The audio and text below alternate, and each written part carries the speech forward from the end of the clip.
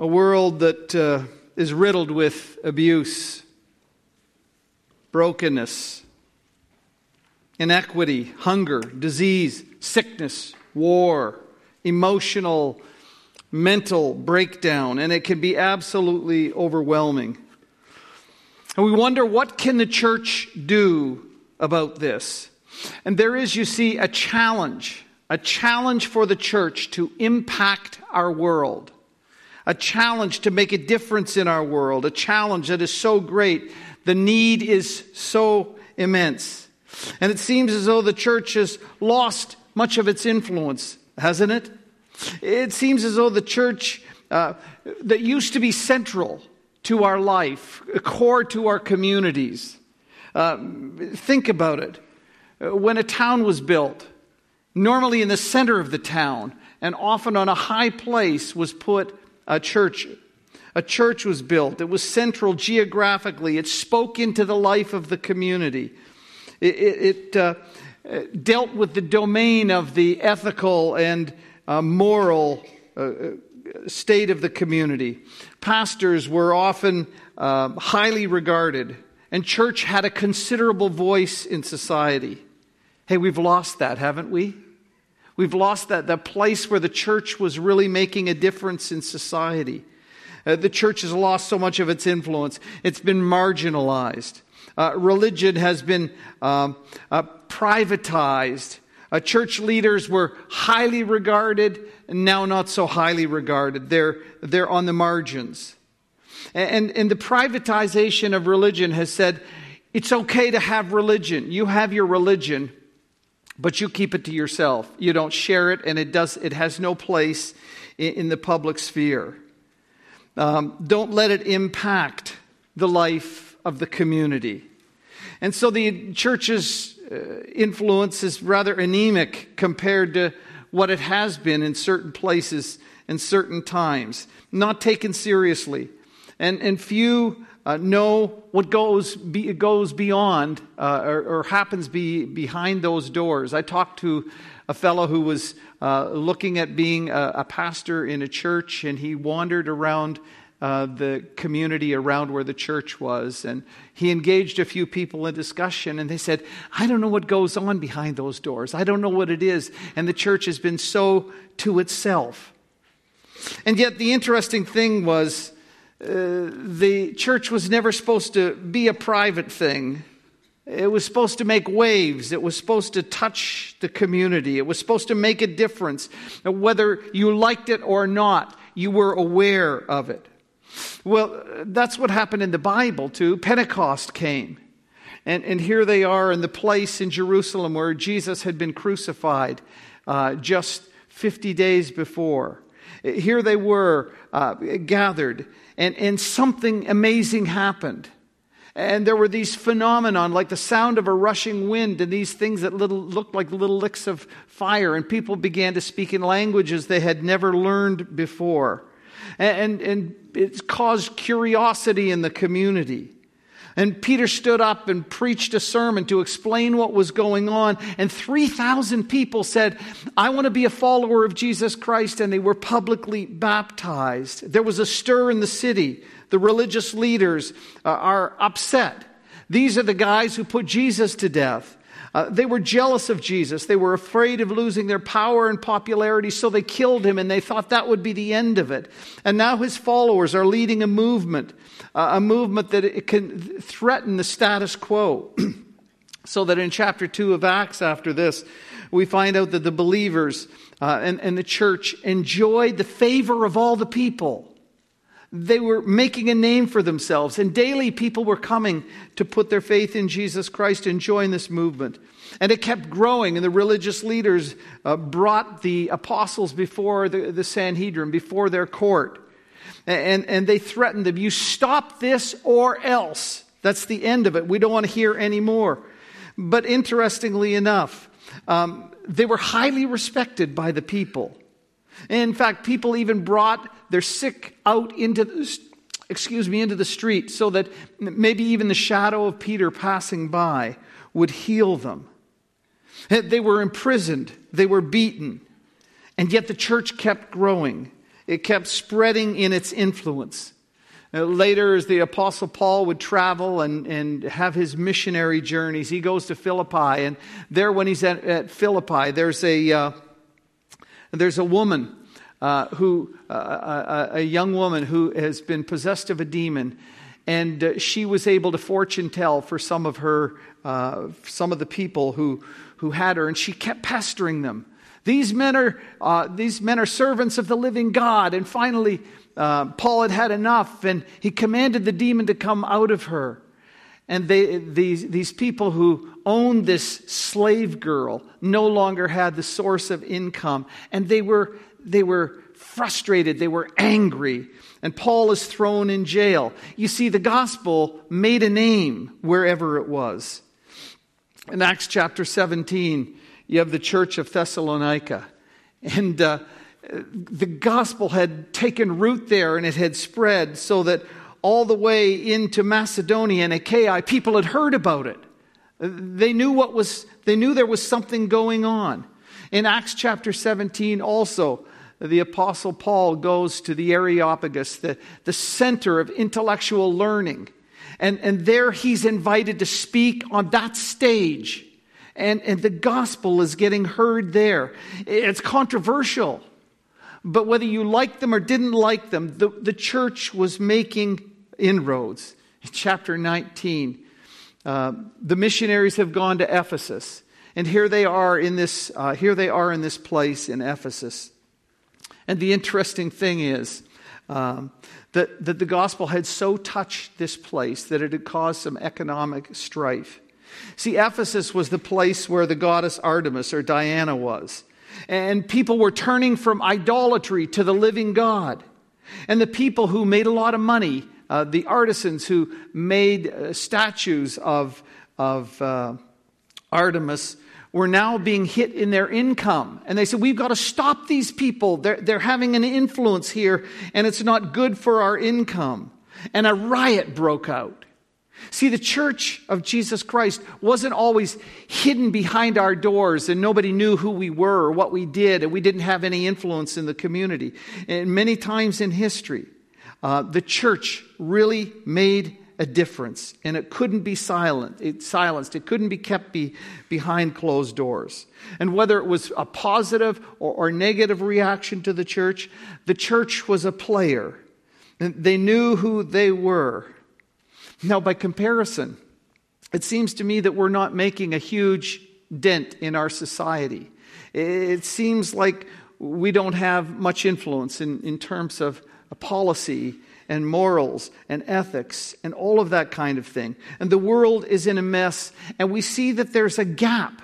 There's a gap between what we are and what we could be and what we should be. And so as a church, we started thinking about that and thinking about what is it that we want God to do with us? What does God want for us? And we had a vision statement, and our vision statement is this: to touch our world through Jesus, one life at a time. We want to touch our world. We don't want to be hidden behind somewhere and having no influence. We want to be a church, and God wants us to be a church that cares for people and that gets out of our pew and out of our seat and out of our church and out of our homes, and we're touching lives one life at a time. And God's desire for us is that we would have an impact, that we envision a church that has an influence in our community, that the church would have a profound impact, touching people wherever we are. In our world, whether that world is our little family at home, or it's our workplace, or it's on a global kind of nature, where we are, God doesn't want us to be hidden and silenced and intimidated. And as the church, that's you, and that's I. We're called to make a difference in our world. We're called to make a difference in our world, and that difference is made through Jesus, who is in us. And we want to touch our world through Jesus. And God's way of touching our world was through love. God's way of touching our world was through love. God, who himself is love, is motivated by love. God said he so loved the world that he gave his one and only Son, that whoever would believe in him would not perish but have everlasting life.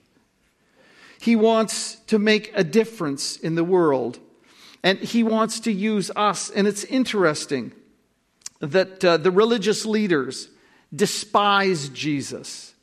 They couldn't stand Jesus. They saw him, and they tried to thwart what he was doing. He was garnering more success, more popularity, and they were afraid for that, the power that he would have. And so they tried to thwart him, discredit him. They plotted against him, and ultimately they crucified him. They killed him. His strategy, though, was not to fight back. It wasn't to fight fire with fire. It wasn't to start a political revolution. It wasn't to amass wealth and power and by coercion force his will. No, his strategy was not those things. Rather, he came to love. He came to touch lives. He came to heal. He came to forgive. He came to meet people at the deepest point of their need. He came to save souls and transform lives. And Paul said, it's a more excellent way. I want to tell you about a more excellent way. I want to tell you about love. And God reaches out to us in love. God's love is what he wants for our lives. And it's interesting, there's a story in the Bible that was read for us by Colin this morning that helps us understand, and that was the Good Samaritan. Jesus had an encounter with a religious leader, with an expert in the law, with a guy who was well-versed in the Scriptures. He knew the Scriptures well. And he comes to Jesus with a question. His question is for Jesus. What is it that I have to do to inherit eternal life? It's a great question. I hope that's a question that you can answer, because that's the most important question that will ever confront you. And Jesus turns around and says, what do you need to do? Well, he says, you know the law. You tell me what's written in the law. And the man said this. He said, you shall love the Lord your God with all your heart and with all your soul and with all your strength and with all your mind, and your neighbor as yourself. And he said this to him. Jesus said, you have answered correctly. Do that and you will live. Of course, the funny thing is, he didn't realize that he could do that perfectly. To love God with the totality of his being all the time, and to love his neighbor as himself. Jesus affirmed that. He says, you know what? You've got the core of it. It's to love God with everything you have, and to love neighbor as self. And God's desire, you see, is to love him and love our neighbor. Love our neighbor as ourselves. And he could take the 613 laws that are in the Old Testament, and he could reduce it to love God with everything in you and love your neighbor as you love yourself. Well, he wanted to justify himself. He wanted to make sure that he was on the right side. And so his question, who's my neighbor then? If that's what I'm supposed to do, who's my neighbor? How far does this loving the neighbor go? Who do I extend it to? Because I'll try and do what I'm supposed to do, but I need to know. And to answer this question, Jesus teaches him or speaks to him of a parable.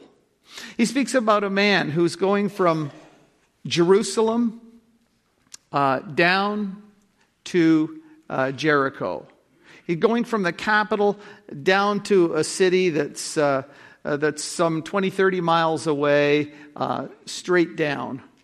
And as he travels, as he goes, he's accosted by thieves and robbers who beat him, leave him in a pool of blood to die on the side of the road, rob him of everything that they could take from him. Jesus tells about this man, and then he says, well, a priest came along. He came on the same road. Probably he had finished a tour of service. All the priests, and there were a few thousand of them, would come and do a tour of service at the temple, and then they would go back to their home. And so he was probably returning from Jerusalem back to his home after completing his service. And a priest is like our clergy. It's like our pastor. He's like the leader of the church, somebody who studied theology, somebody who knows, somebody who serves God, somebody who's close to God, somebody who understands the Word of God. And as he comes down and he's on his way, he sees this guy. And he looks at him, and he's perhaps not sure whether he's dead or alive. The scripture says he's half dead. Maybe he sees the blood, and he thinks, you know what, I would be ceremonially unclean if I touch a dead body or if I touch blood, and then I've got to be so many days to purify myself. And maybe he thought, the same guys are around here. I'm getting out of here. I'm not hanging out where this person is. Maybe he's concerned for his well-being. Maybe he's one of those guys like we do so many times. We just don't want to get involved.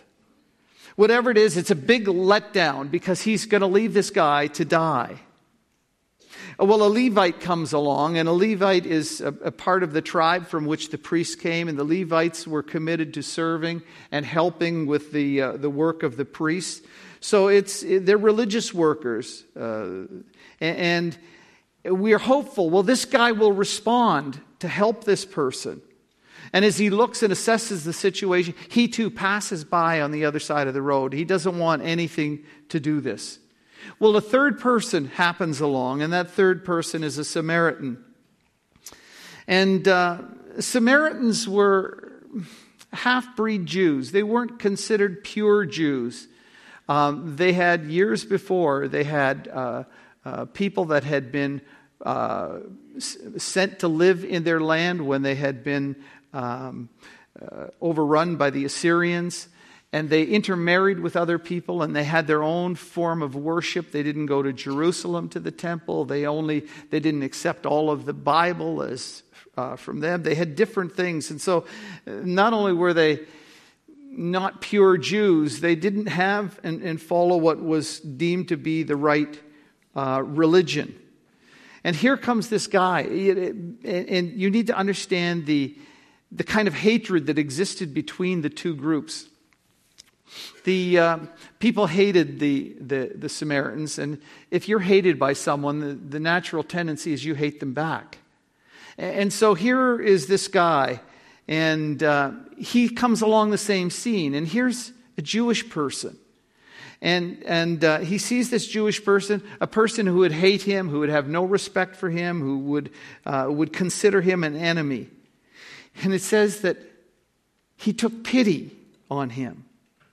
He bound up his wounds. He put him on his donkey. He took him to an inn, and he took care of him there. And then when he had to leave, he said, look, I'm going to give you 2 silver coins, and you take care of him. And if he needs more care, when I come back, I'll pay for that too.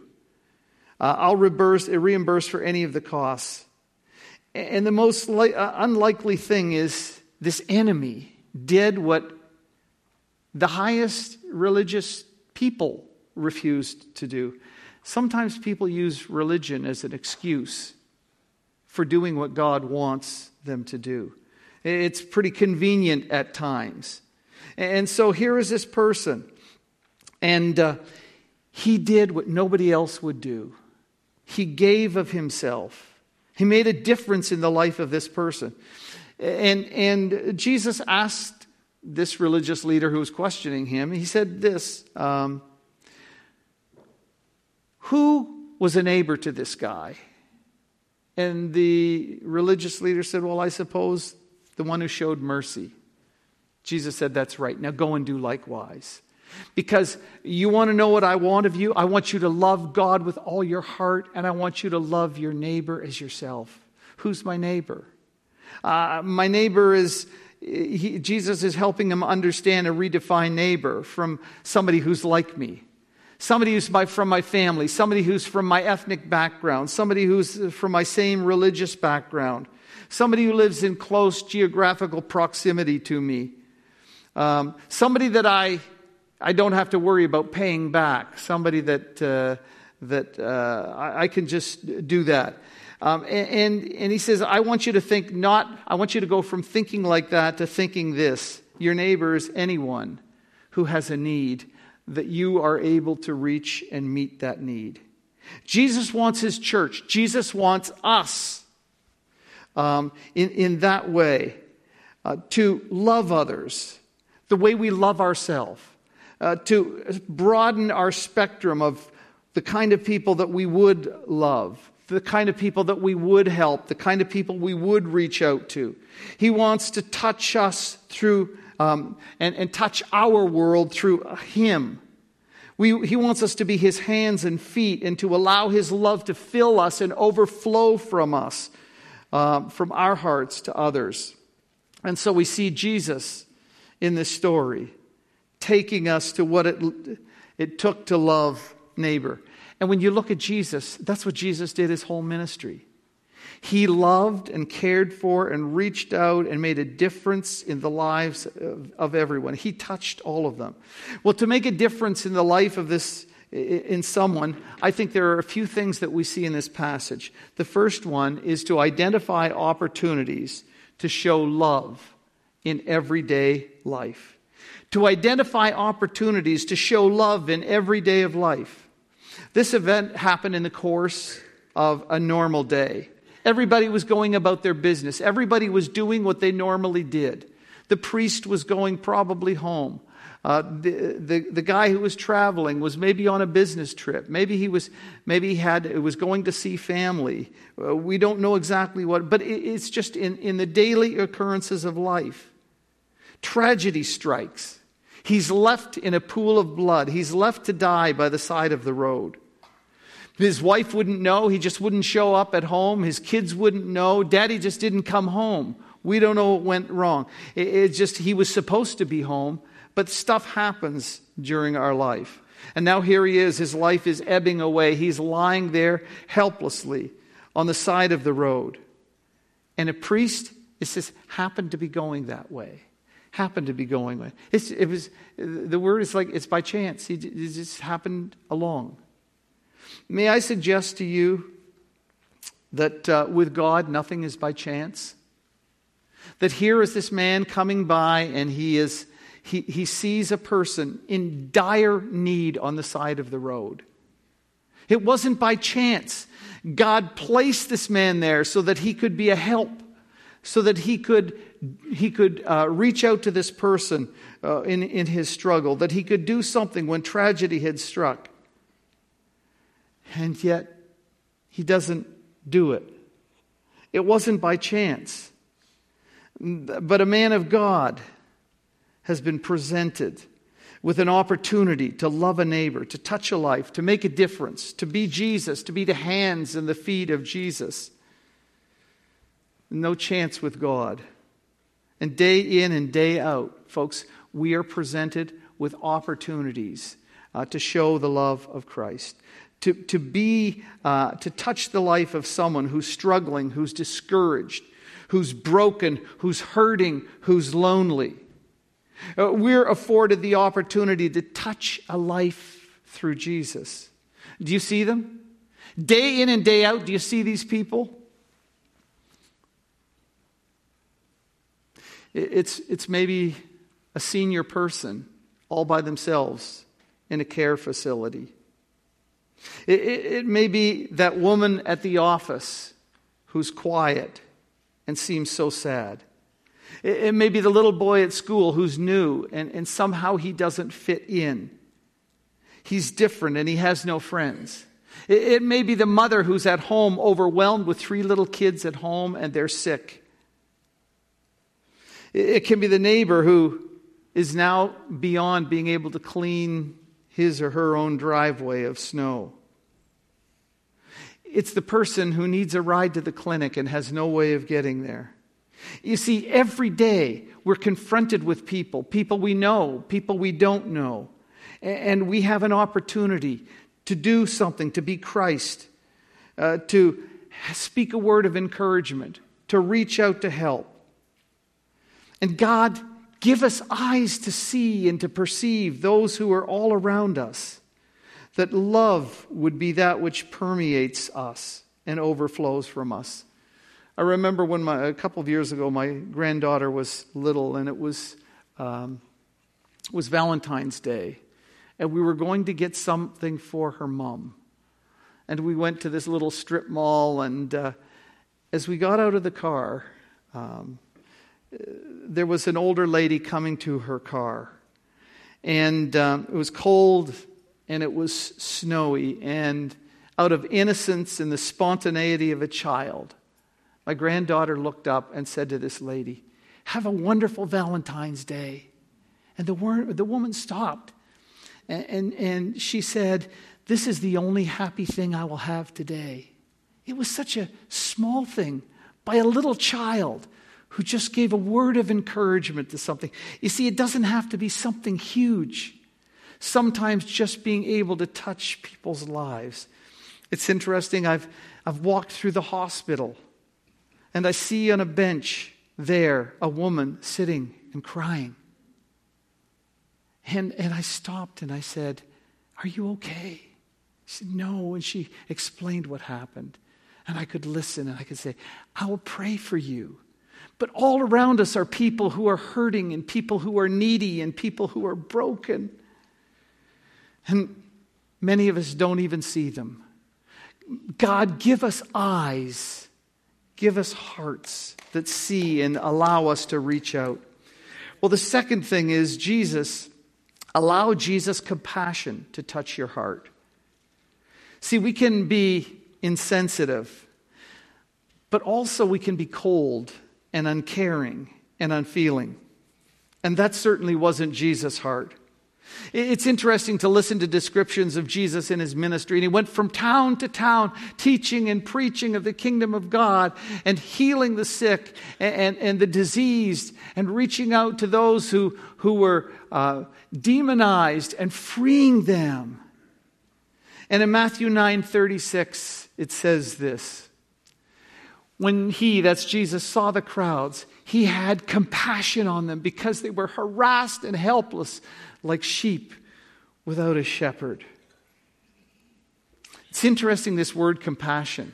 The word in the original language, really, it means bowels. The old King James Version would talk about bowels of mercy. And they would talk about that as they would talk about the heart, your stomach, because we feel it. You have a gut feeling. You feel it so powerfully. And Jesus, when he saw these people, he had compassion upon them. The interesting thing is this. We see the picture of Jesus, and it's so often we see him when he's confronted by something, the pathos of it all moves him even to tears. When he sees these people hurting and helpless, he weeps on their behalf. You see, if we want to be Jesus, we need to have the heart of Jesus. We need to have a heart of compassion. The priest and the Levite had no heart. They didn't care. They had no compassion. They didn't want to get involved. Keep me away from this. I don't want to get blood on my outfit. I don't want to hang around here and risk myself. But when the Samaritan saw the man, it says he took pity on him. That's the same word. He had compassion. He felt it in here. His heart went out to them, and he was moved to action. I need to ask you a question. When you see brokenness and pain, do you care? Or do you just shut it out of your mind and look the other way so you don't have to deal with it? See, that wasn't what Jesus was like. And if you're Jesus people, you have Jesus' heart, and Jesus' heart is to reach out and do something. It's interesting. We had an announcement for Toronto Alliance. And we go down to the downtown core, and there are a lot of people on the street and a lot of needy people. We go down about 4 or 5 times a year, and we reach out with the love of Christ and provide them some food and listen to them and talk to them and encourage them and provide for their needs. And I've been down with Pastor Bill Dick, and I've walked the street with Pastor Bill Dick. And I've seen people, Pastor, hello, and he knows them by name. He cares for them, and that church cares for them. And we join in helping them to reach out to some of these people. I heard a missionary speaking, and he worked in one of those kind of areas. And he was off to a speaking engagement, and he was walking, and there was a guy that he knew outside of, lived on a second story off this street. And as he was passing by, he saw this guy, and he was drunk, totally drunk. And he said, Pastor, can you help me? And the pastor just, oh man, I've got to speak, I've got to get there. So he helped him up one long flight of stairs, and then a second flight of stairs took him up. And he got him to the top, and he got him to his door, kind of steadying him and helping him. And the guy turned around and puked all over him. And he said, I just started to burn inside. I've got to go, and now look at me. And he said, the guy said to him, thanks, Pastor. Thanks, Pastor. And it melted his heart that he had the privilege to care for somebody as Jesus would. But you got to have the heart. You have to have the compassion. Well, next, we need to be indiscriminate in our love. Indiscriminate in our love. You know, I will love you if you're my kind of person. I'll love you if you're like me. I'll love you if it's sanitary enough to love you. I'll love you on these conditions. And yet that wasn't Jesus. Jesus' love was like, come one, come all. I don't care who you are. I don't care how dirty, how filthy, how diseased, how bad, how evil, how wicked you are. Come to me. Be indiscriminate in your love. And that's what the Samaritan did. He wouldn't normally, the other guys wouldn't touch this guy. Here's a person who hated those people. And yet he loved indiscriminately. He loved, it didn't matter how bad or how this person was not friendly toward them. He loved beyond those kind of boundaries. He didn't make excuses. The Jews don't treat us well. He didn't say, I'm trying to keep my schedule. I'm going to be late if I don't do this. He didn't say, I don't hang around those kind of people. He said, I don't help just because I can get paid back for it. God loves all people. Young people, I was touched as you talked about what impacted you in Peru. And one of the things that you said impacted you was going to this garbage dump with little kids in bare feet running around in this filth, unclean. And you guys, God gave you a heart of compassion. And you reached out and you embraced those dirty little children. And you loved them with the love of Christ. See, that's what God calls us to do, is to be indiscriminate with our loving. And fourthly, use the resources you have. See, you've been blessed so you can be a blessing. You've been blessed, you've been given by God so that you can give to others. You've been provided with things so that you can provide for others. And I think we don't realize the resources we have, and to employ those and to realize what God has given us, we need to manage and steward for His purpose. And so here we are, given abilities, given time, given money, given resources that we can use to help others. And that's exactly what the Samaritan did. He said, I'm going to take time, I'm going to give my time. I'm going to clean this guy up. I'm going to take him to a place and care for him. I'm going to leave money that will provide for that. And we need to see that God has given us some things that we can use. And here's the fabulous thing. Here's the great thing. To do this, you can be in elementary school. To do this, you can be poor. To do this, you can have very little, but you can share a kind word. You can open a door. You can reach out. You can do something to help somebody. It doesn't take a person with a lot of money and status. Any and every one of us can do something like that. A kind word to help, a word of encouragement, a time to take somebody to an appointment, to help somebody carry a bag to their car. There's so many little ways we can do it. And that's what God wants us to do. We've entitled this series, Ripples. Ripples. And what we don't realize is that sometimes that little drop, that little nothing that we do sends out shock waves and ripples, something like this.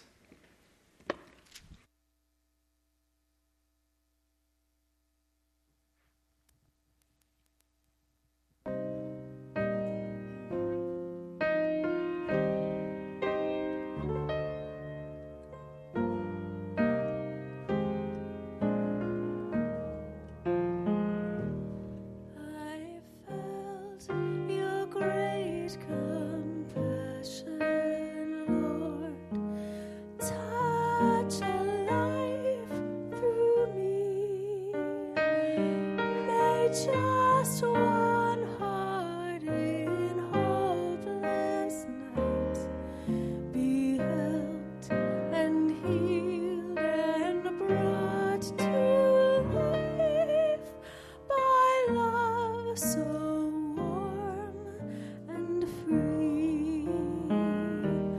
I've known your sweet forgiveness, Lord. Pour it out through me.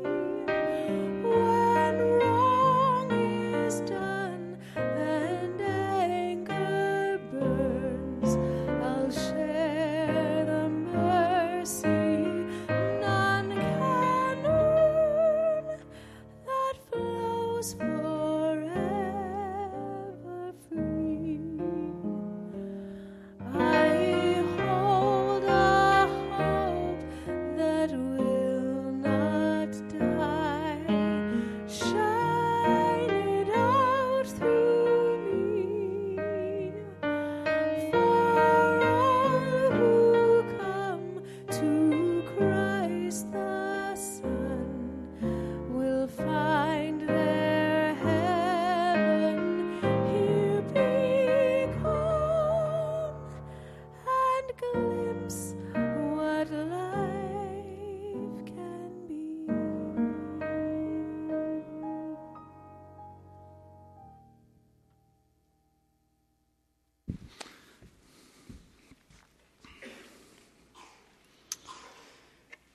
Make a difference. Touch a life. Make a difference for eternity. You know what? I believe that most of us who are here want to really live a life that honors God and counts. I really believe that for most of us. But we fall short, don't we? We would like to be here. We want to be here. We aspire to be there, but we fall short of what God wants. And I want to encourage you, because sometimes things we live for and consume ourselves with are the trivialities of life that mean nothing in the end. The only thing that you will carry out of this life is what you've done for Christ. When I was a kid, we had a little plaque on the wall. Some of you who are older may have seen this too. It says, "Only one life, soon 'twill be past. Only what's done for Christ will last." Sometimes I think of the things that we chase after, and the things we want, and the things that we do. And what God wants is us to invest our life in something beyond making more money or accumulating more things or more vacations or but to make a difference in our life. Imagine with me, 400 or 500 of us every day waking up and saying, God, show me how you can use me today. God, show me how I can reach out and touch somebody's life today. Make a difference in somebody's life today. And if you're like me, sometimes it's you see the needs and it's so overwhelming that I don't even know where to begin. I mean, you go out and you see all these little kids at the dump and you say, well, what can I do? I'm here for a few days. Love one kid. Love one kid. There was a boy who was walking on the beach, and an older man saw him. The tide had gone out, and he'd left a whole pile of, there were all kinds of starfish left on the beach, and hundreds and thousands of them. And the little boy would pick up a starfish and throw it out into the water. And the man was watching him, and he says, son, you can't fix it all for these. And the little boy picked up one. And he said, yeah, but I can make a difference in this one's life. And he threw it. And we get overwhelmed that there's so much, but I can make a difference in this one's life. And if we all made a difference in one person's life, and every day that grew, the church would not be meaningless. The church would not be redundant. The church would not be hidden. But we would touch lives, and God would use it in a powerful way. And I want to leave you with this statement. Do for one person what you wish you could do for everyone. I can't do all this. It's huge. It's too big. Sponsor one child. Care for one person. Take care of one senior. Do one thing. Do something for one person that you wish you could do for everyone. And the church will be the salt and light that it was meant to be.